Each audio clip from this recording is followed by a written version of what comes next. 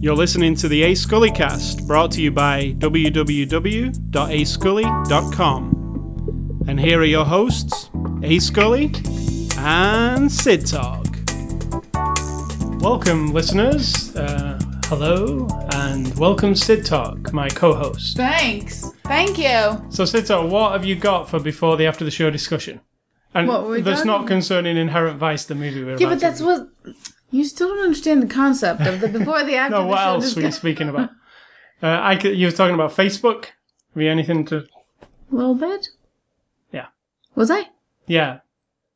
Confusing sometimes? It's like Mrs. trying to make it...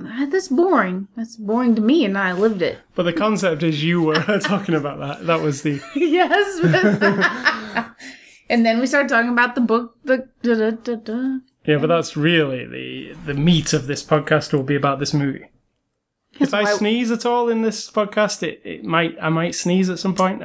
So are you saying that we don't contain our discussion of these movies within the parameters of this podcast? We actually discuss them before, after, next week, next month? True. We don't just... we might... We could turn this into a commercial like some people you watch on YouTube, which is so boring. We might talk about this movie on Wednesday because we have more thoughts about it. And you will never experience that. We probably won't. You probably will. Yeah. Well, no, you will. We might say, oh, yeah. I will react to you, yes. But you will think of it more than I do because you're in love with Paul Thomas Anderson. No, all movies stick with me. Like, True. I do often have thoughts about movies like 2 weeks later. I'm like, well, that scene in that movie we watched. Teenage Mutant Ninja Turtles. No, that one. I was thinking of a TV show that we watched and... I forgot what it was, but I mean, I thought about it for a few days. What did we watch recently? It doesn't really stick. I'm telling you, my mind is going, and it's not. I don't think it's aging. I think it's my personality. Like, I truly don't pay attention. Even when I'm talking and I'm thinking, I'm not like hanging on to it. Then there are other things that I remember, like, in perfect detail. Like, weeks, months later, like, oh yeah, I remember exactly. But whatever. And then other things, I'm not paying attention. It just goes away. Very good. That's why the before the after the discussion has to be discussed immediately. Otherwise I'll forget. Like a goldfish. What were we talking about? Alright, so it is Saturday, April the 25th. This is after the show number 373. This week we are looking at Paul Thomas Anderson's Inherent Vice. This is a 2014 movie. It's actually out on Blu-ray this upcoming Tuesday, the 28th. You can pick it up then. It's from our friends at Warner Brothers, rated R for mature. Or R for what? Restricted. Restricted. Because it does have some nudity, etc. And drug use, I would say. So, Sid... You think? Yes. So, Sid, give us the synopsis of Inherent Vice. And that is almost an impossible question. I'm gonna say that Beautiful Mind and A Dangerous Mind had a baby. You know those two movies? A Beautiful Mind and A Dangerous Mind? I do know those two movies. They had a baby. And it was Inherent Vice. But they had a baby in the 70s. Right. It is about a man who is nondescript, really, except for what we gather from him, which is great. And he's involved in some sort of mysteries. He's a private investigator. True. He smokes a lot of dope. I would also... That's synopsisizing it. One of my recommendations for this week, Fear and Loathing in Las Vegas. That's like the reporter version of this Private Eye guy. It's a very similar guy, like, because he's like, it's just a drug. So Fear and Loathing in Las Vegas is like the aunt of this baby. Yes. There's some genetic ties here. So let's start with the movie Inherent Vice. I am a huge Paul Thomas Anderson fan. My favorite movie of all time is his masterpiece, Magnolia, which you should all watch. Your opinion, it is his masterpiece. It's from 1999. It is absolutely incredible film. Watch it. Also, I like all of his films. Really? You think every person watching this could tolerate Magnolia? It's not a lighthearted kind of movie. I think you should put yourself through it. drink a glass of wine or take a happy pill before. It's an emotional ride. It's going to drag you down a little bit. Up and down, I think. It has all... Yeah, it runs the spectrum. The up is a struggle. Yeah. Let's be honest. The up is only up because the downs are so down. It's a great movie. It is a great movie. I don't know if it's a masterpiece, but it's great. No, I think it's... I actually like There Will Be Blood better, to be honest. I think I was really completely enthralled by that guy. And Boogie Nights is really an awesome movie too. Different type of movie than, you know. Is this a review of Paul Thomas Anderson or of Inherent Vice? I'm starting off with Paul Thomas Anderson. So where I stand, you know, Paul Thomas Anderson is one of my favourite film directors. I also think he's one of America's great film directors of our time. So into his new movie, Inherent Vice, which is the first of his movies.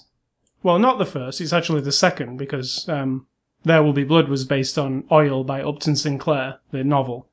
And this one is based on Thomas Pynchot's Inherent Vice novel from 1999, as we just learned.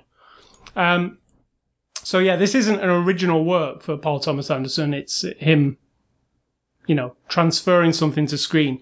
And what's has been said about this Inherent Vice book is it is unfilmable. And that was actually said about Fear and Loathing in Las Vegas as well at the time. I can remember people saying there's no way you could commit that to film because it wouldn't make a lick of sense, like. And Inherent Vice comes across a lot like Fear and Loathing.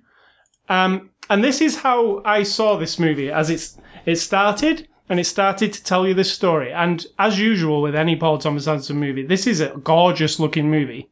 The way he sees and the shots that he sets up and everything, it's all immaculate. It's like Wes Anderson or, you know, anybody who pays really attention to framing, and it's very deliberate. And this whole movie looks stunning, I think. So it's like a mystery kind of story. And for the first 15 minutes, because I didn't really know what to expect, I was like, okay, we're going to be into a mystery here. And then it started to... Kind of. Yeah, but there's a narration over this movie as well. One of the characters in the movie does a narration. And, you know, you start to get into this thing. And then about 15 minutes in, as I was like, wow, this is kind of weird. Like, it's off kilter a little bit. That was my sensation. And then I was like, okay, so we're dealing with, and he's referred to a lot in this movie, Doc, who's played by Joaquin Phoenix. He's referred to as a hippie a lot. A dirty hippie and a hippie, and he's smoking dope a lot. And you get, the whole film starts to come across of this vibe of, I've never done drugs like that. So I don't understand really how being drugged, you know, marijuana drugged works. But this movie, I assume, if I had done weed, makes you feel like you're in this stupor the entire time. It's kind of like you're sat on the shoulder of this Doc character. And he's this private eye guy who's a stoner, basically, like a complete stoner. And the way he plays him is interesting because everything seems to take a few seconds to register with him. And I thought that was really awesome, like, because he's an intelligent guy and he understands things. But he knows what's going on. The weed slows him a little bit. Or helps him. It's hard to actually... or does it make him hallucinate all of it? That's what I mean. Or some scenes that are occurring are obviously not real. Like, there's scenes in this movie where you're like, okay... Spoiler alert. Yeah, I think we left the real world behind and we're just in like a dope-fueled stupor at the moment. There is a lot of that in this movie. But yeah... I love that, how it's like he's this private eye guy who's trying to get to the bottom of this case that actually... I'm thinking I need to watch this a few times to get more out of it, which I think is the same with all Paul Thomas Anderson movies. You can get more out of them the more you watch them. This one in particular, because it is very unlinear and meandering and it's not a narrative that you can follow. It's really difficult to follow it. It's all over the place, to be honest. It's but that's what the actual novel is like. So yeah, after about 15 minutes, I said to myself consciously, subconsciously, I'm not going to try and follow this anymore. I'm just going to absorb the the time. LA, it captures the place, the time. Weird people, like with this, they're all kind of strange and hyper exaggerated, which maybe is because that's how he sees people, or is that how those people really are? I don't think that's how those people really are. I think they're all a bit weird because he's on drugs, right? But I stopped caring about the actual narrative and who's done what and what did this, because there's so many names being thrown at you. Exactly, and different a people. lot of stuff being thrown at you. All that stuff. It's just hard to keep a track of, and, I just started to get into the vibe of it. And I really dig the vibe of it, but I feel like I need to see it more. I really dig it, man. Groovy. I feel like I need to see the actual movie a few times to actually get all the... Or read the book. Yeah. Well, which should not be the way... What I just read is don't read the book, because you... So I read quite a few different things who said, I read the book and then saw the movie, and I'm no wiser after doing both of those things, right? So maybe that's the idea, like, that the drug-fueled stupor of the whole thing, makes... Doc doesn't really know what he's doing, it seems to me. He's kind of meandering through this thing. He's just... Sometimes he connects the dots, and it leads him to something, and sometimes he goes off into something that's like, whoa, what did he just do there? Did he just spend 2 days stoned in his apartment, and the scene we just saw was just him, what he was thinking about? Did that really happen? Yeah, exactly. There's that element to this movie. There's that element to Fear and Loathing in Las Vegas. It's not overt. It's not overt like, oh, we're gonna, any minute now, we're gonna be revealed that this was all this in his mind. It's more like, we all fantasize all the time. If you don't, you're full. If you say you don't, you're full of shit. You can imagine, like, everybody does it. Like, you think about what you're going to say to whoever. You think about, like, you might sit and watch your boss and be like, I don't know, you just think about, how would I tell this person this thing? And you make it up in your head. So then you're never sure if he's doing that, or if it's just that he's so open to things that it's like, like you said, his perception of particularly the cop guy. Yeah. That his perception of that guy is so hyped up that that's what we see as well. We never see a different version of him, except that one moment when he's with his wife as well. Maybe. Yeah, exactly. Yeah. Exactly. When he's not with him, he's different. A little bit different. I don't believe the version of the cop. The version of the cop that we see, the one that sometimes picks him up and starts beating him up and stuff, I don't believe that is that guy at all, like, in this movie. And I don't know if that's correct, but it didn't feel right. It felt, to me, like, no, Doc is making this shit up. That's what he thinks this guy is, and that's what he thinks this guy is going to do. And we're seeing it in his mind occasionally. And there is a lot of that in this movie, like when the Martin Short character comes in and stuff. There's just scenes of, if I was on drugs, this is probably what this is. This is probably what drugs is. I don't understand. It makes your mind go off into somewhere else. This is what's happening most of the time on it. And what this movie actually does is, if you do like let all that go, like I'm not following this plot properly. I don't really understand where it's going. And you know what? This might be a little bit of a spoiler. Let's say it is a spoil. It's hard to spoil this movie. We could say everything about this movie and you still wouldn't. Yeah.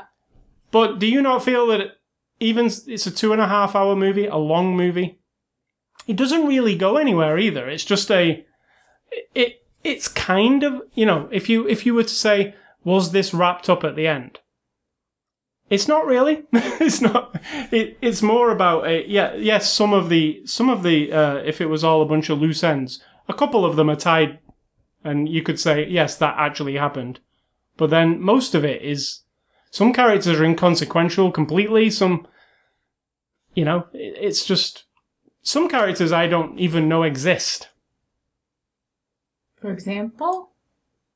You know the Chinese lady? Yeah. I'm not even sure she's real, like. And you could say, oh no, I think she is, and I could say, no, I don't think... I think you could say that for quite a few people in this movie.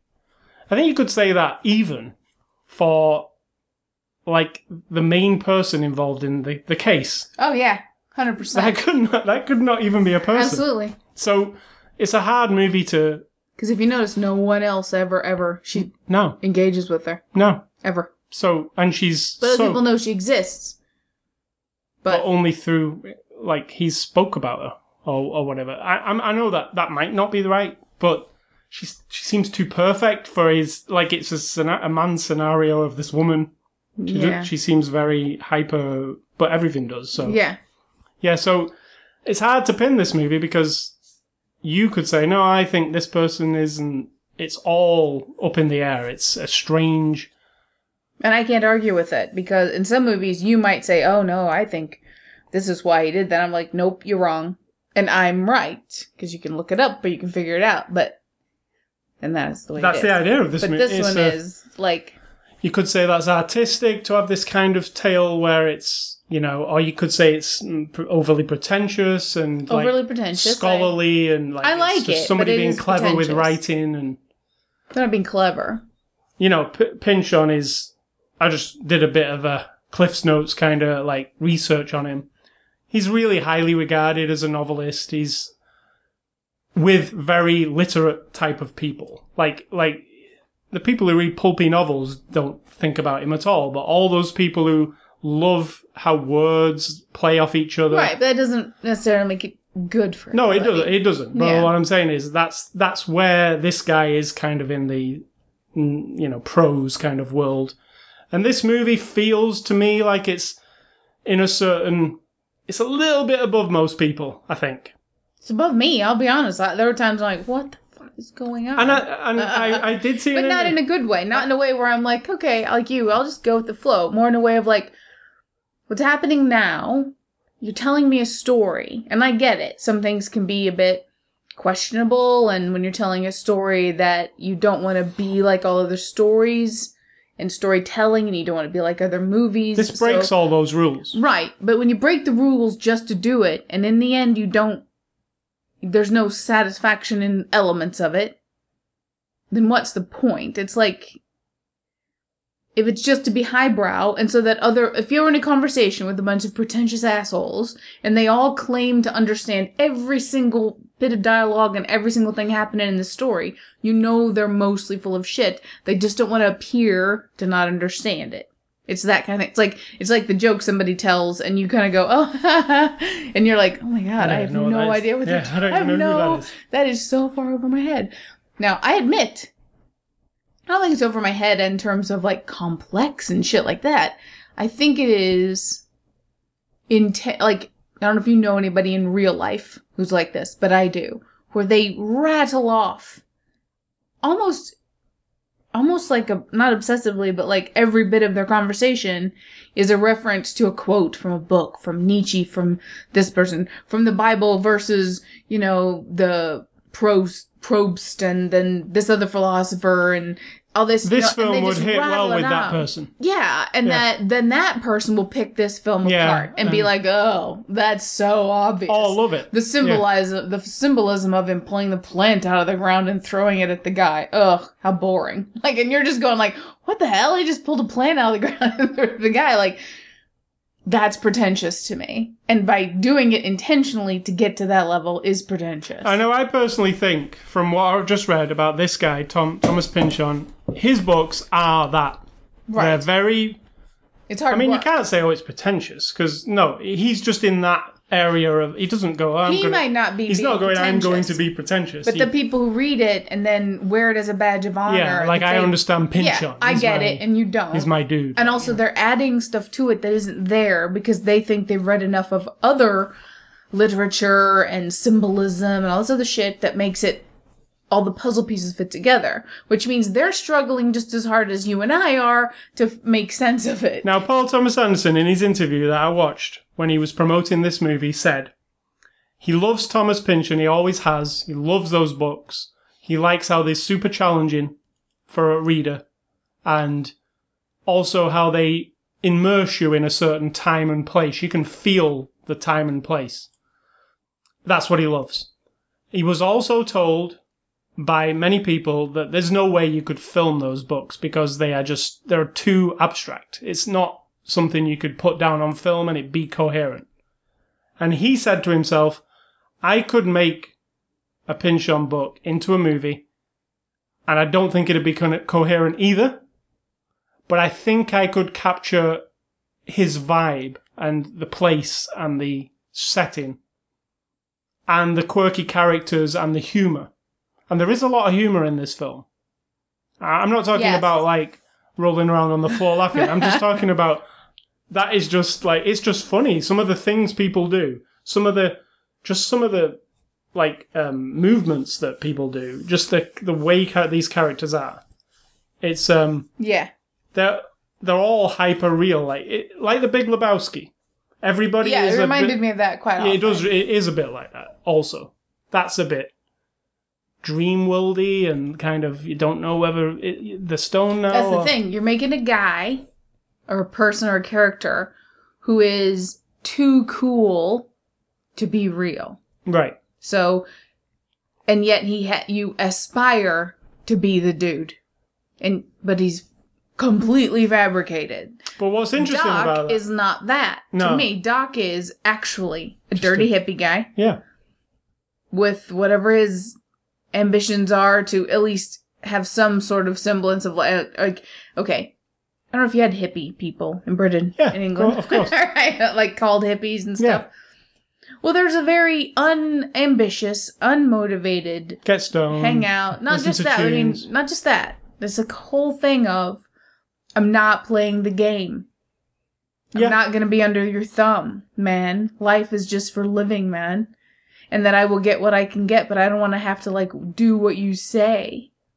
Like, if I want to do it, man, I'll do it. Like, that kind of thing. Now, that's a very generalization. He's stepped up from that a tiny bit, because he has his own PI business. Yeah. As far as we know. Yeah. So he's inching toward, he's like between the worlds, almost. He's between the Josh Brolin and, like, total dirty hippiness. Which is also an interesting thing, because he's getting older. This guy's not a young guy. No, and he's not an idiot. He's intelligent.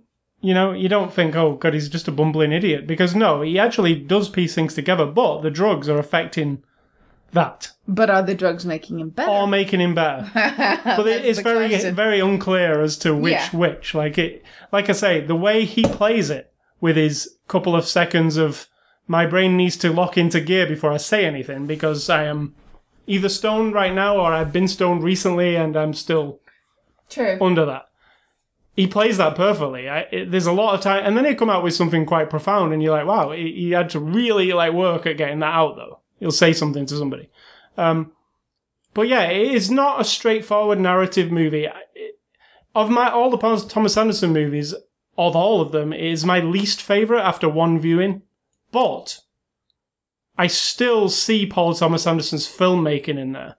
And I know I said to you, I just love Paul Thomas Anderson films, but not every subject is going to hit me. And it doesn't grasp me. I don't think the characters are very, super lovable, or I just want to watch those characters do their thing. They're a bit abstract, and you can watch Boogie Nights and go, oh, I really love, because there's not one person that I care about. I don't care about the teeth woman, or Doc, to be honest. Yeah. I don't care about the girlfriend. I don't care about the Chinese. Well, you know what? The funny thing is, the Chinese young lady. Yeah. I actually have a thing about, she is, trying to get along, doing her thing, but she's also stuck in a very precarious position, and I would hate for her to be one of the names that turned up as, I actually cared more about her, and she was very peripheral. I still feel like she might not even be a person. Maybe. There's a lot of people who you could argue. Because think about it. He was at a construction site. Yeah. And the only thing he found was a sex shop. Yep. In a trailer. Yeah. and a bat. And that So whole, is it like this guy walks up to this trailer and imagines that this all blah, blah, and none of it mattered though. None of it was relevant. And there's then, a lot of boom. not relevant stuff. And, Yeah. and you know... You know what? We're not really selling this movie, right? One of my favourite scenes in this movie, in terms of Paul Thomas Anderson's, like, all his cinematography over all the years, and that was one of my favourite scenes, when they're driving in that car, and they're driving up to that, you know, that very 1970s, 60s, you know, where LA was all being constructed. And we've seen all those images a lot, like I have anyway, in different LA movies, of, you know, now we're making the suburbs, and they're being built. Yeah. And that where you're in the car driving and there's the biker gang and they're going down and he's kind of... That whole... Just how that looked to me was one of my favourite Paul Thomas Anderson shots. I know it's just... I know what you're saying. It took me there. Like, it was the right time of day. It's what I think of LA in the 70s or the 60s even. This was the 70s though, right? It was 1970. But it just has that feeling of... that I could taste it, like the sea air, the sweatiness of the whole place, it just comes across like perfectly. And that whole thing with the bikers going past him and the kind of half-built, you know, house at the end. It's just all that is all. There was no house. It was just trailers. It hadn't built anything Yeah, yet. trail like that. But there's a lot of construction going on. It's just that was really. But yeah, this movie is a hard movie for me to say to a listener. It's this whodunit about this, and this, and or is if it? you like that stuff, yeah, because it really has all those aspects of. It might not be anything. It might just be. The whole thing might just be Doc sat in his scummy room, lying on the couch. But it isn't, because I think that would be revealed. I mean, you can't be so clever that you don't actually tell your story. No. Right? That's the idea of telling a story. It's not like a normal... It meanders. It goes places where there are pointless threads to it that don't actually coerce to anything. Like, it's that kind of film. It's about the vibe and the... I don't remember anything that didn't lead back to the main story. Well, they can lead back to the main story, but if you took them... If it was all branches of a tree, you could definitely snip some of these branches off and it would still work. Because it is so vague anyway, in a way. Like, there's a lot of vagueness to the whole thing. Because you don't know that street. Thinking about it too hard, I think, could ruin it for you. So that's why I just went into that mode of, this is Paul Thomas Anderson's stuff. Let it go. I was just sitting back going, I'm going to get lost in the cinematography. The detail he puts into characters I really love, and there's a lot of that in this movie. You can just sit and look at these people and they're doing their thing. Like, they feel like people, like you said, they've got accelerated dialogue, like weird dialogue. Yeah, definitely. Like Tarantino sometimes, I've said to you, I love Tarantino's stuff, but it feels like written words are coming out of mouths. Well, this whole movie feels like the novel is coming out of people's mouths, right? Yes, 100%.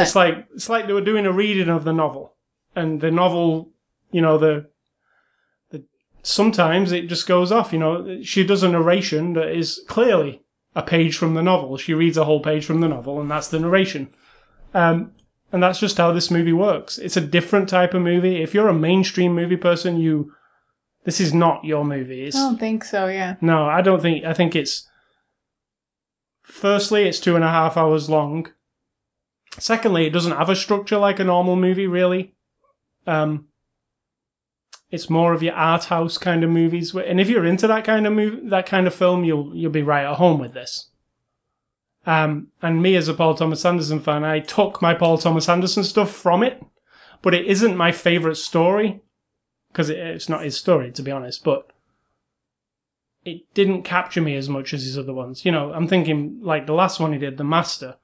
It's just a very interesting topic, The Master. And you can't help but be interested in that topic.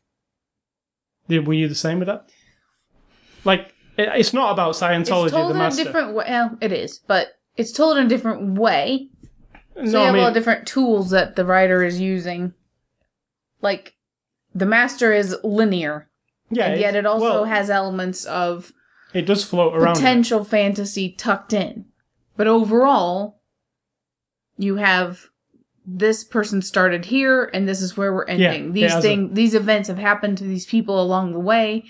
And along the way, you have certain moments like the singing and the weirdness. But all along, you are on a path. The start and a finish, you know? Start and a middle and a finish. Even if it's a little open-ended, you still have gone somewhere. Whereas this one, you think you have a start and an end to certain things. But then because you don't care, to me, because I don't care, it's very weird. And also then you go, well, I do believe that Wilson is a thing. Yeah, I do. I almost feel like that's the only thing. And I couldn't give a shit. They're not people that I empathize with. I don't care. But what's interesting is, you can say all that stuff, which I'm also saying. The characters, I like them as intricate, detailed characters, which they were.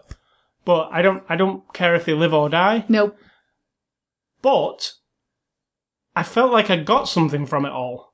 Overall, yes. The overall vibe, yes, came through. I got the vibe of it. It was just... I think you got a different vibe from me, which is what's interesting. Right.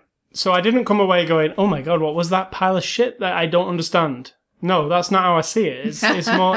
Because I have walked away from certain movies. Not Paul Thomas Anderson Not Paul Thomas Anderson, but other movies. I've walked away from some high-level people trying to be clever, or like it is just a...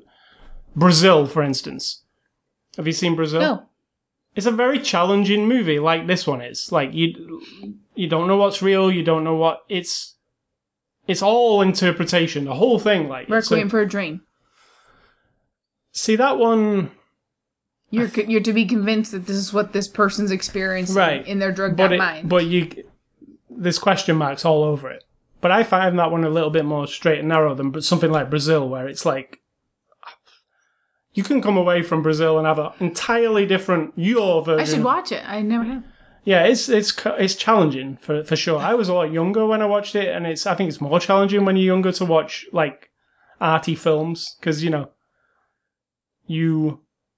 not seen a lot of films, have you? When you're younger. Mulholland Drive.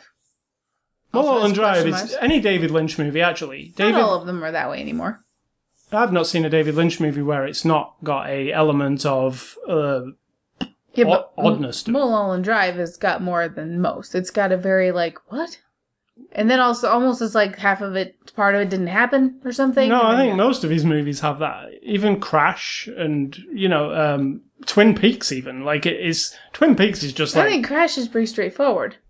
It is, but there are some sequences of... Yeah, but it's very straightforward. It is what it is. Twin Peaks, then, is probably a good example. With the Lynchian, as people say in air quotes, things. What else has he done? The Twin Peaks movie. Eraserhead. Okay. Haven't seen it. What was the... I get him and Fincher mixed up, then. No. David Fincher is 7. Yeah, Fincher's very linear. And linear, Lynch yeah.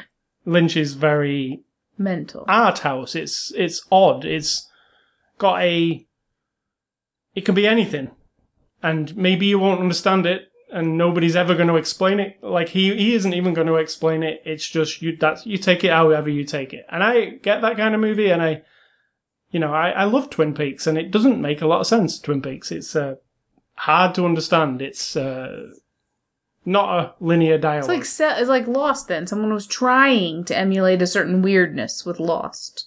Yeah, but didn't quite get it. Exactly. On a very low level. Yeah. Polar bear? What? Weird number? But it's not avant-garde enough or surreal enough. And this one isn't surreal. It's not like you're out of touch with reality ever. Just skirts that thing, It skirts It removes the Hollywood narrative thing, like the beginning, middle, end. We've got to get this done. You only have the one story inside of it that has a like a trail to follow. And they find him, and then yeah. That's the only part that I can think of, and then maybe in his mind reconciliation with what's her face with his girl, which. Might be, might not be, could all be, it's that Fear and Loathing it could be in his mind the majority of the movie because he is so fucked up. The thing about Fear and Loathing is that was a real guy. Like that was Right. that MTV dude, Thomas S. Hunter. He was like, Because I do think there are people who continuously run things through their heads. Violent things that they would do, sexual things that they would do, different ways they would do it. They sit, and I mean, we all, like I said, we all do it on a certain level, but I do think there are people who are very inside of themselves, but they imagine all kinds of things. Now that is the movie playing in their head. That is part of what this movie is, a little bit. And the funny thing, Paul Thomas Anderson films get talked about a lot. People talk about them, they love them. Love or You know, hate, love or I hate. see a lot of discussion about Paul Thomas Anderson movies. I saw virtually no discussion for Inherent Vice after it came out, and you know why I think that is? Because I think people didn't know what to say about it. Yeah. I think if you think about it and go, I don't get it or understand it, then what do I say? Aside from, that was a load of bullshit, I don't get it. Because I do see a lot of that. When you go on Rotten Tomatoes and look I was looking at what the people thought of this movie. There's two schools for this one. There's Paul Thomas Anderson fans who, like me, say, I like Paul Thomas Anderson, but maybe this is not my favourite of his because I just don't like I mean, I do like it, but it's not... I think you'll like it more the more you think I about it. think you have to see it more, too. Yeah. And you can't fault it for the performances. No. Because when you think about them... It's really like, highly quality constructed. The whole thing, like the cinematography, everybody's performances, the set design, the costuming, the whole thing is like, it's It has up to... that slight hint of indulgence, however. Now with Joaquin Phoenix, I feel like he was just in it. Other people had a slight self-indulgence about their performance that This movie really... didn't get the edge kind it of does wiped out. like itself. Yeah. Like, look at me. Look how clever I am. Yeah, look at I've my... turned an impossible book into a movie. And look at my ensemble cast. Yeah. We're all very talented. No shit. And he might not be afraid. But there are times when, and I'm not saying anybody's bad at all. There's just moments. But then again, we have to decide, are these his understanding of the moment? And therefore that person's behavior is only through his filter? That's why they seem a bit intense or not intense. It actually makes me like Paul Thomas Anderson more because this is a brave film to Sure. put out there. Because if you think about all these other films, that there's some even Punch Drunk Love's got like it's an easy to follow story, but it's got Yeah, Punch Drunk Love is out there. It's got stuff in there where people will be like, this is not sitting right with me. It is a bit weird. It's not. Because, like, in this one, there's that one moment where everything, like, and then and he's like, what? And then there's never, that's it. So you have to, and then there's the truck in Punch Drunk Love that. So I think this is a brave film because, like, Paul Thomas Anderson very personally likes this book, or likes this guy who writes books, and then says to himself, nobody's put his books on film, so I'm going to do that. I don't know if that's what he thinks, but yeah. Well, that's why he said, I'm going to, put one of his books onto a film and try to get, make it acceptable. Like people won't say, oh, that's a terrible interpretation of his book.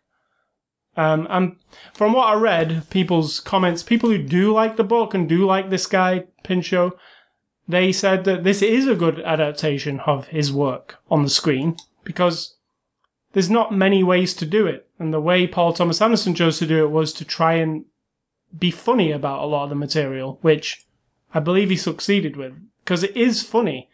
Just some of the characters to look at are funny. I think Josh Brolin's character is hilarious most of the time because it's hyper. He's eating his bananas with chocolate on them. He's always acting weird. Like some of the things that come out of his mouth are like, what? A policeman's he's not supposed to be speaking that way. What's he saying to this guy? Like, but there again, is he saying it to this guy? That's what this movie is. So, let's move on to the cast. So what? Just to clarify. Sum it up. Just to sum it up. I enjoyed it. You and I can both think of one person listening to us talk right now I can think of a Who few will be people I like, knew who wouldn't watch it this. for like 10 minutes and be like, what the hell were they talking? I mean, we're right. I think most moviegoers would, if they did sit through the whole 2.5 hours of this, would come out at the end and say, I don't want to watch anything I think like that that if you're again. confused by Inception, and it's an understandable linear thing, it just doesn't appear to be. You have to work at it a little bit, but it's very straightforward. It just doesn't seem like that. I don't think...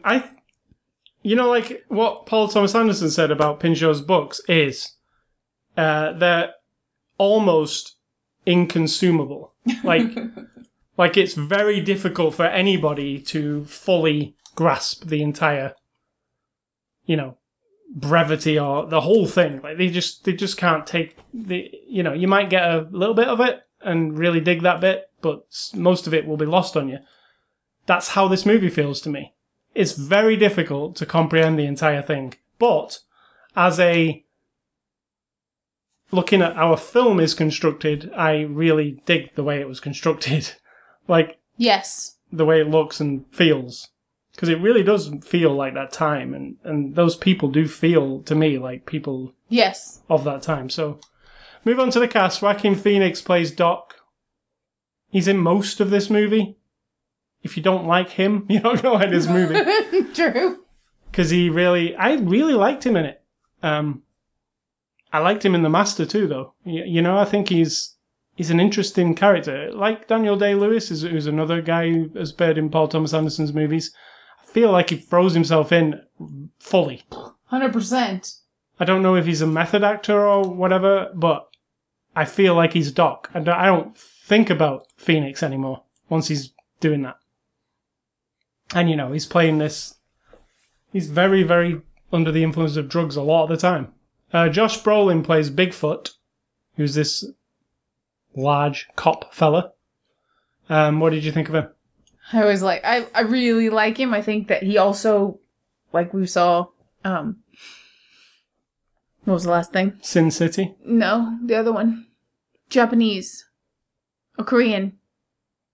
Old Boy. Yeah, where sometimes it's over because he's taking it extremely seriously, but with that sense of ironic.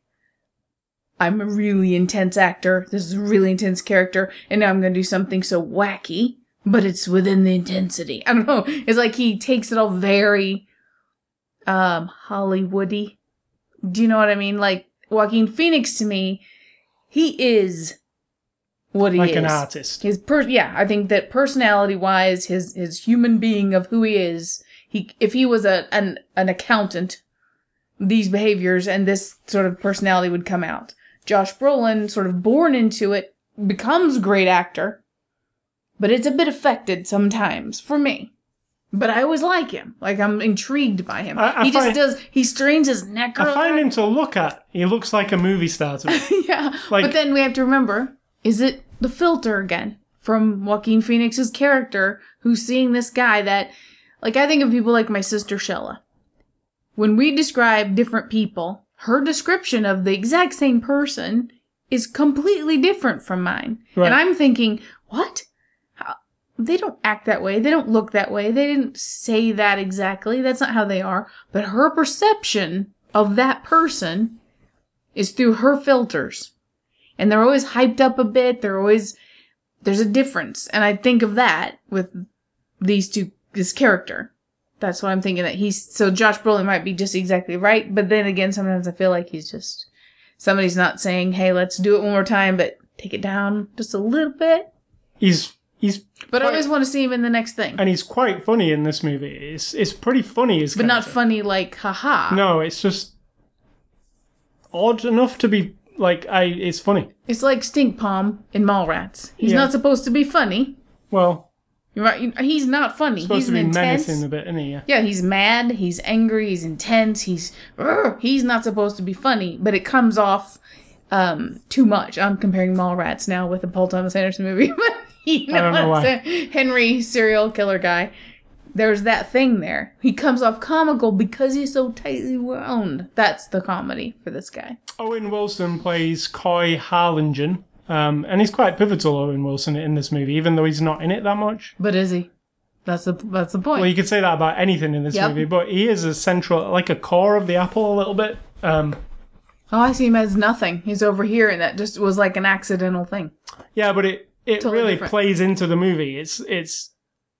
Yeah, but I'm not thinking about it throughout the whole movie at all. Until he comes back to revisit it. I'm not focused on that. That's not my goal. I don't think he does anything special. No. He plays, he's kind of one note a little bit to me. A little bit. Yeah. But he's playing it more like he's in a Wes Anderson film, which he's also... Yeah. Than he is in a Goofy film. He's not... It's kind of in the middle of it. It's toned down. Yeah. Catherine Waterston, who I thought was awesome in this movie, and I don't really know who she is. She plays Shasta Hepworth, who's the female interest of Doc.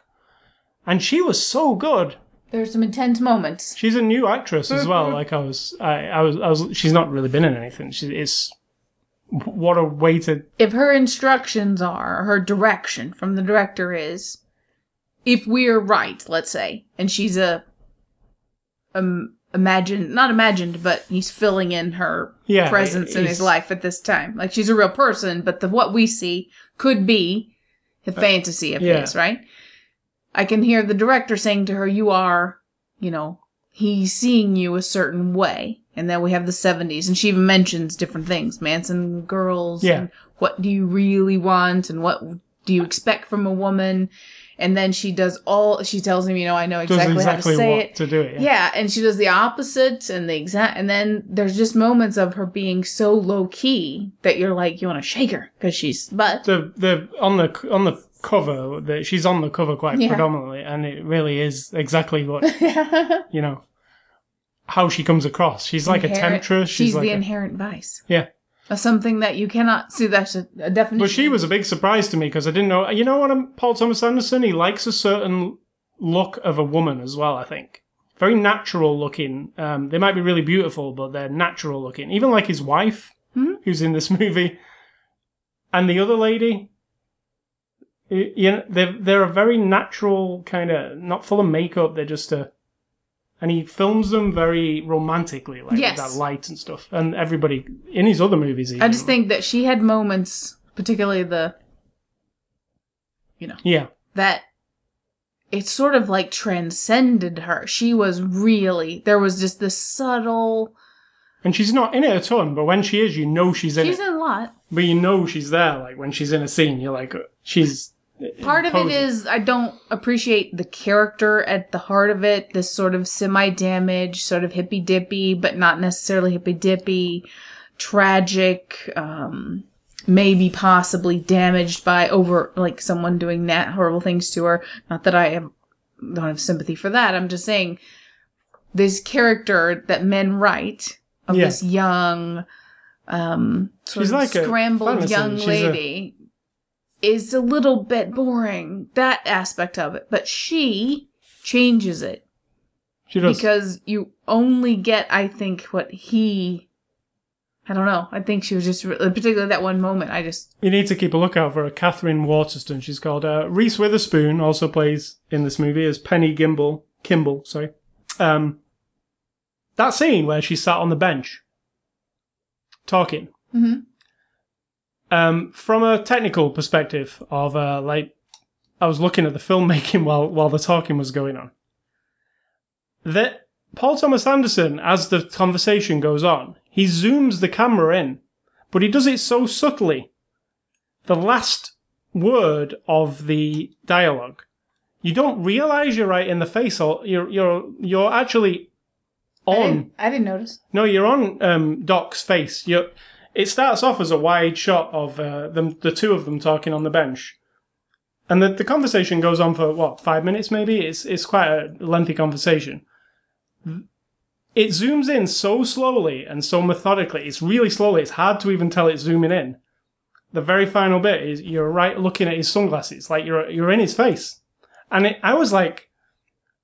wow, I don't think I've seen that before and not realised. I only realised it was happening about halfway through the zooming in. I was like, okay, he's pulling the shot in to get intimate with them and close, but she's not even in the frame anymore. She's talking, but she's not there. Well, I didn't notice either. Which is interesting because it's just his face, and she's still talking, but we're not even looking at her anymore.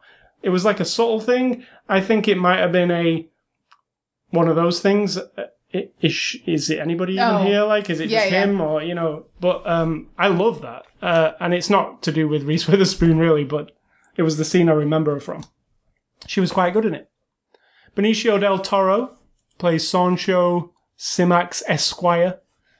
And it's a little bit goofy, his character.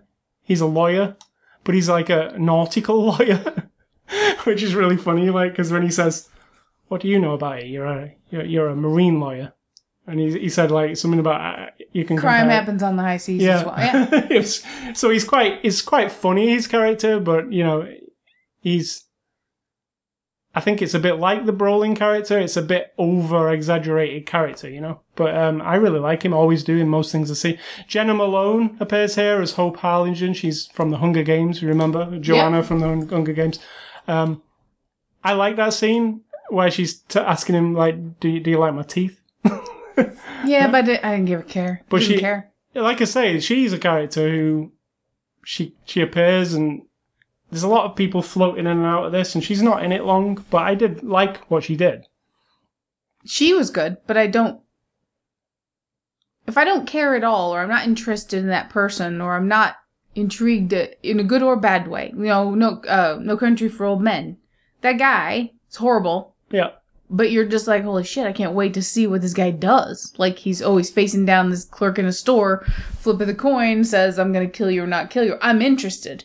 Because now I understand this guy is a menace, right? And he's interesting to me. If he gets done over in the end, I'm interested. If he gets away with it in the end, I'm interested. So many characters in this movie. And if that's being clever, that you're not supposed to care, or that they're just like people in your life who float or over there and you don't ever know what happens to them, then that goes over my head. Because I feel like if you've introduced somebody to me and I've been told about their situation, and now you've introduced to me a solution for their problem. I'm not saying I have to get there in a straight line, or that it has to be a happy ending at all. No. But making that person so irrelevant, really, to me. Yeah, there are quite a few, like I said. It's like padding the whole story, and, you know, you get a lot of left off. You could go, at that, you know, at some point, but I didn't care enough. Paul Thomas Anderson's wife, Maya Rudolph, also appears here as Petunia Leeway. She's just like a receptionist. But yeah, it's just, I like her, but there's not really much for her to, you know, for me to go, oh yeah, it's an exceptional performance, because it's very small and it's almost like she's just here for, you know, because we needed somebody for this part and she was around, like, so. Martin Short plays Dr. Rudy Blacknoyd. Again. Interesting choice, though. Yeah. Because you know he's wacky. And he has a little element of that. And he can really play on the wackiness. So again, is this a real situation?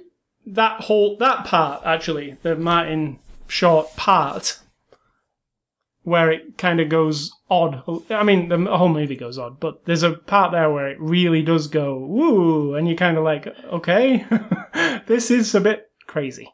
But yeah, he really embraces it, I think, and I really liked him. So this is directed by Paul Thomas Anderson, I mentioned about 50 times. Go and see his movies, his other movies.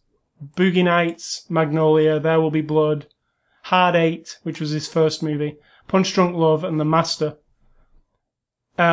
That if you saw this movie and thought, I'm never going to watch a Paul Thomas Anderson movie again because I don't get this, his other movies are not like this one in terms of a narrative. They like, think of Boogie Nights. It's a straightforward film, isn't it? It's a funny, heartbreaking, violent movie, but it's a straightforward film.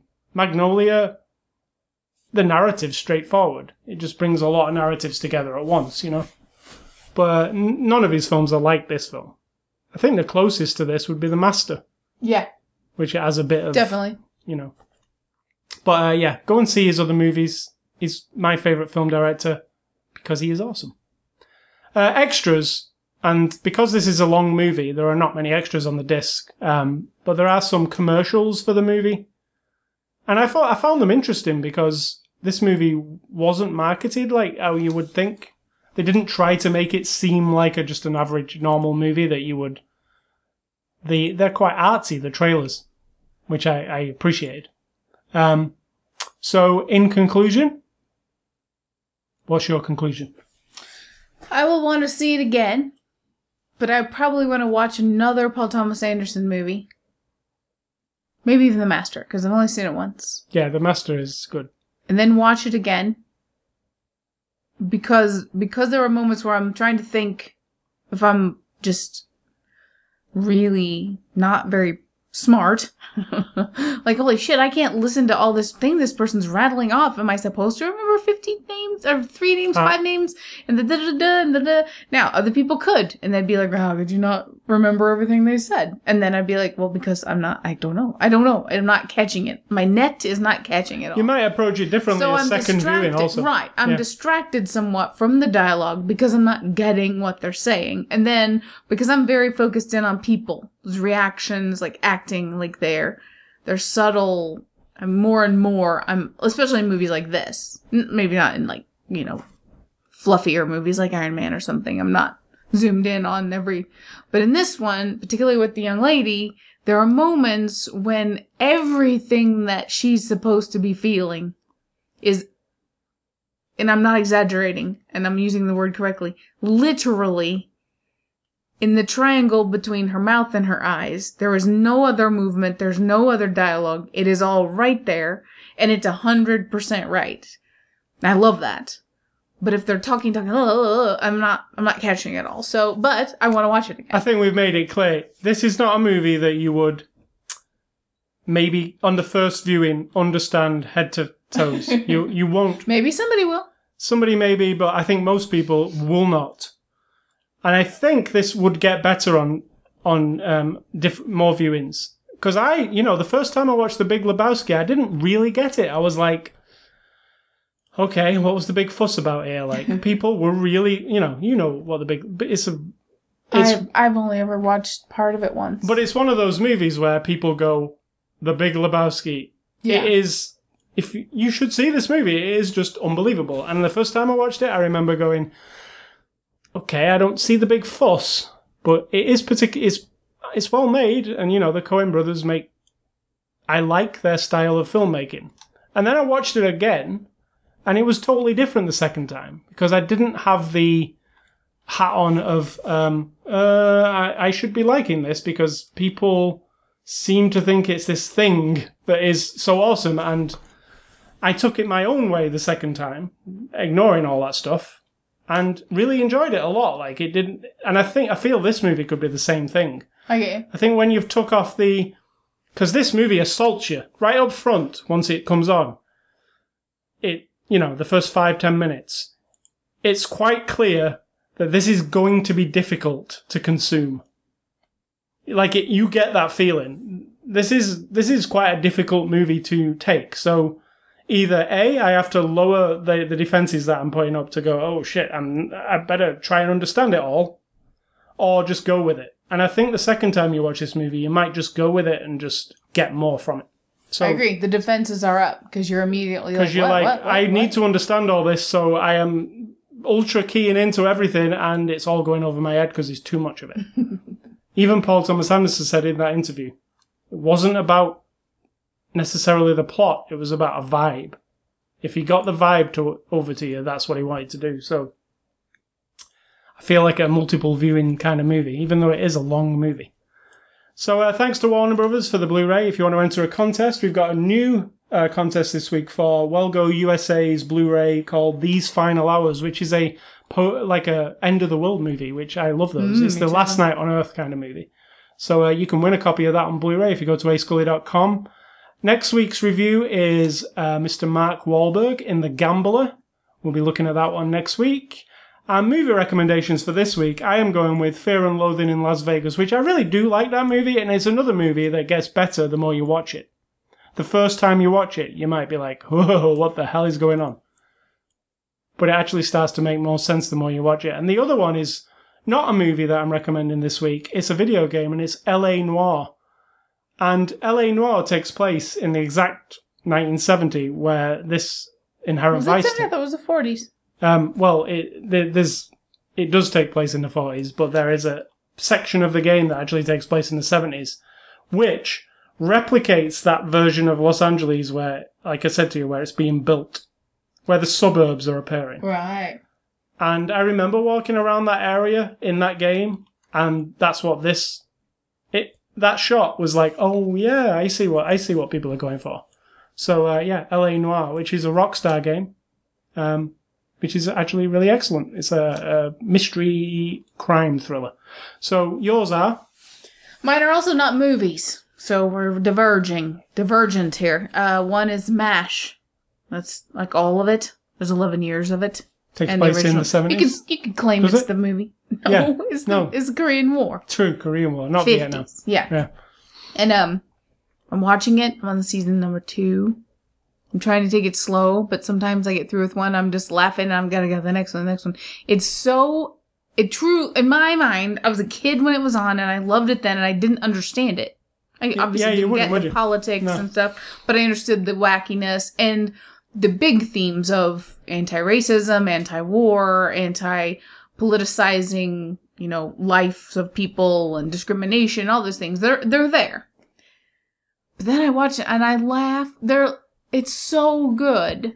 It's just so well written. There's not an episode that I'm like, oh, this one. Like, my teeth are in it every time. So MASH, and then this radio show from even earlier was the 40s, early 50s, called Johnny Dollar. I think I've talked about it before. I don't know that one. He's an insurance investigator. Insurance investigator. Sounds riveting, I know.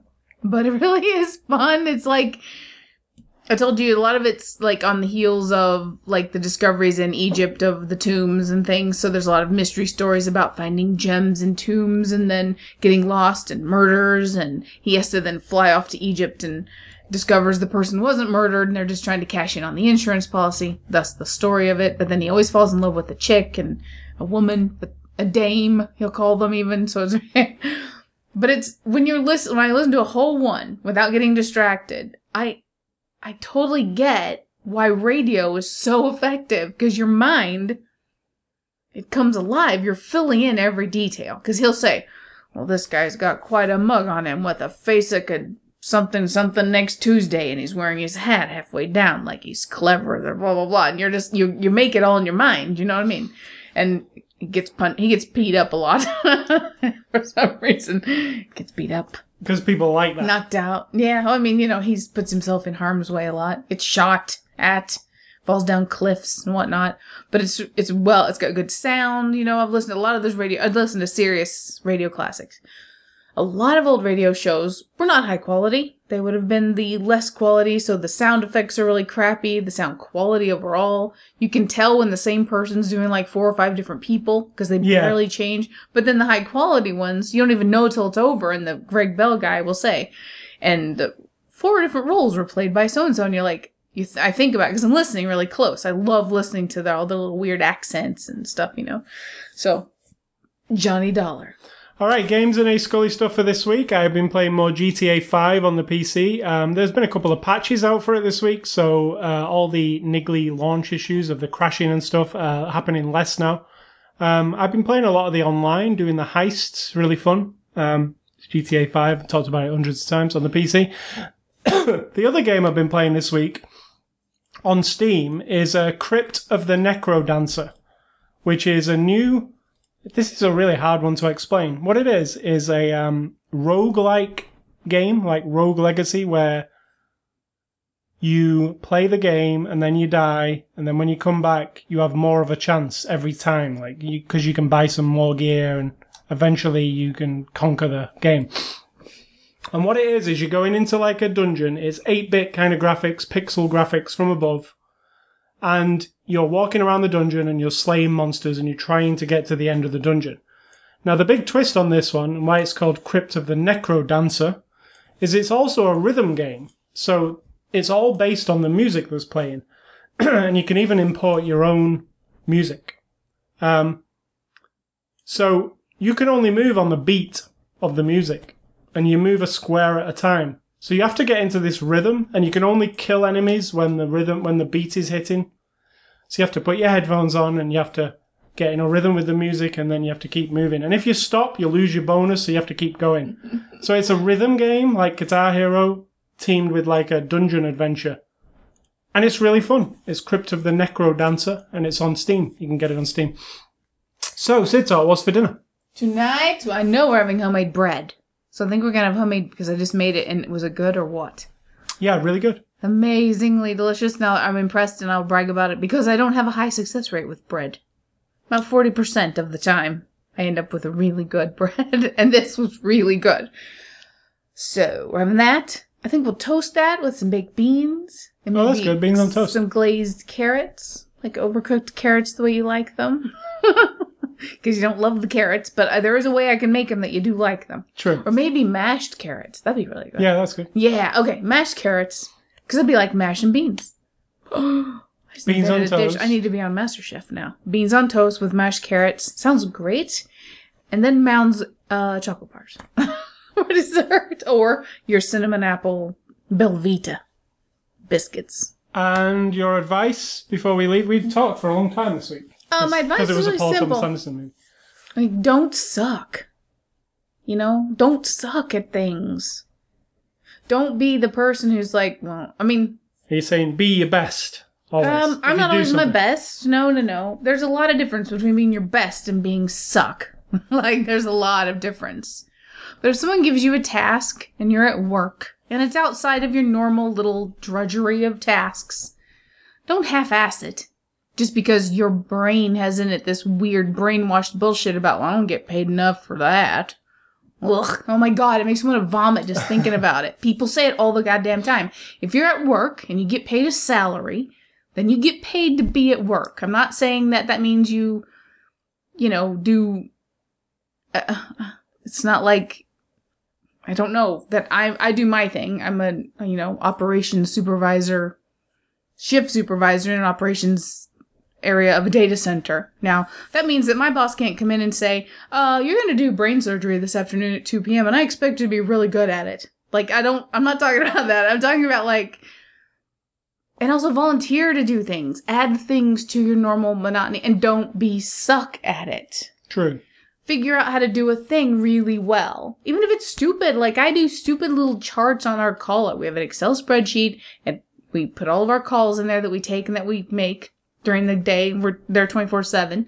So to track how many calls we get from all the different agencies and what all the issues are, our director then wanted to start having that put into charts so he can do his little he has a weekly meeting with all of his little upper management buddies. I like to be dismissive because I have a problem with authority. But I respect him. I like him a lot. And I'm like, and no one was doing it. No one could figure out how to do it effectively. No one could figure out how to do it. So it always looked the same every week. And it was like this big ordeal. And I'm like, well, I can just do it. So I got a bunch of YouTube videos lined up that were all about making charts from Excel spreadsheets and how to do all this different stuff and how to then use like dynamic data to make it change on its own every week, blah, blah, blah. And it took me like a couple weeks. So I watched only when I'm at work. I watch the videos and then I type the little VBA code and I do the thing and watch the charts. Then I was like, when I started submitting them to them, it was like, wow, thanks. Like, the guy who wants them, his sort of like henchman or whatever. I'm not being respectful, but he's not his assistant either. He's like a manager of, I don't know, information reporting or something like that.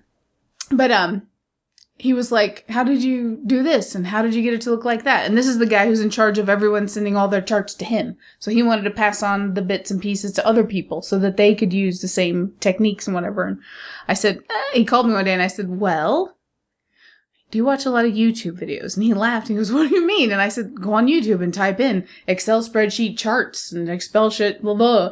And he's like, okay. And I said, that's where I get my information. So I just wanted to get good at that one small. It doesn't matter if it didn't exist. I understand that. And I don't do it for, like, pat on the back. I do it because now I have a skill I didn't have before. And I'm relatively good at it, right? Another thing the other day, somebody needed to make a bunch of cables. All these people are moving into our area.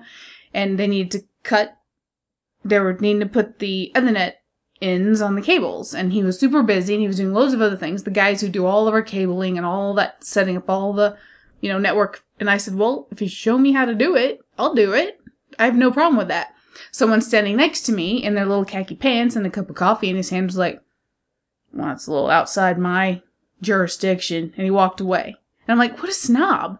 Mm-hmm. Like, seriously. So I'm like, I started this day and I didn't know how to do this thing. And then this guy showed me really well, gave me the, what'd you call it? The crimper. And he gave me all the ends and he gave me a whole box full of the cable. And I pulled them out and did the links and cut the ends. And I had a couple failures.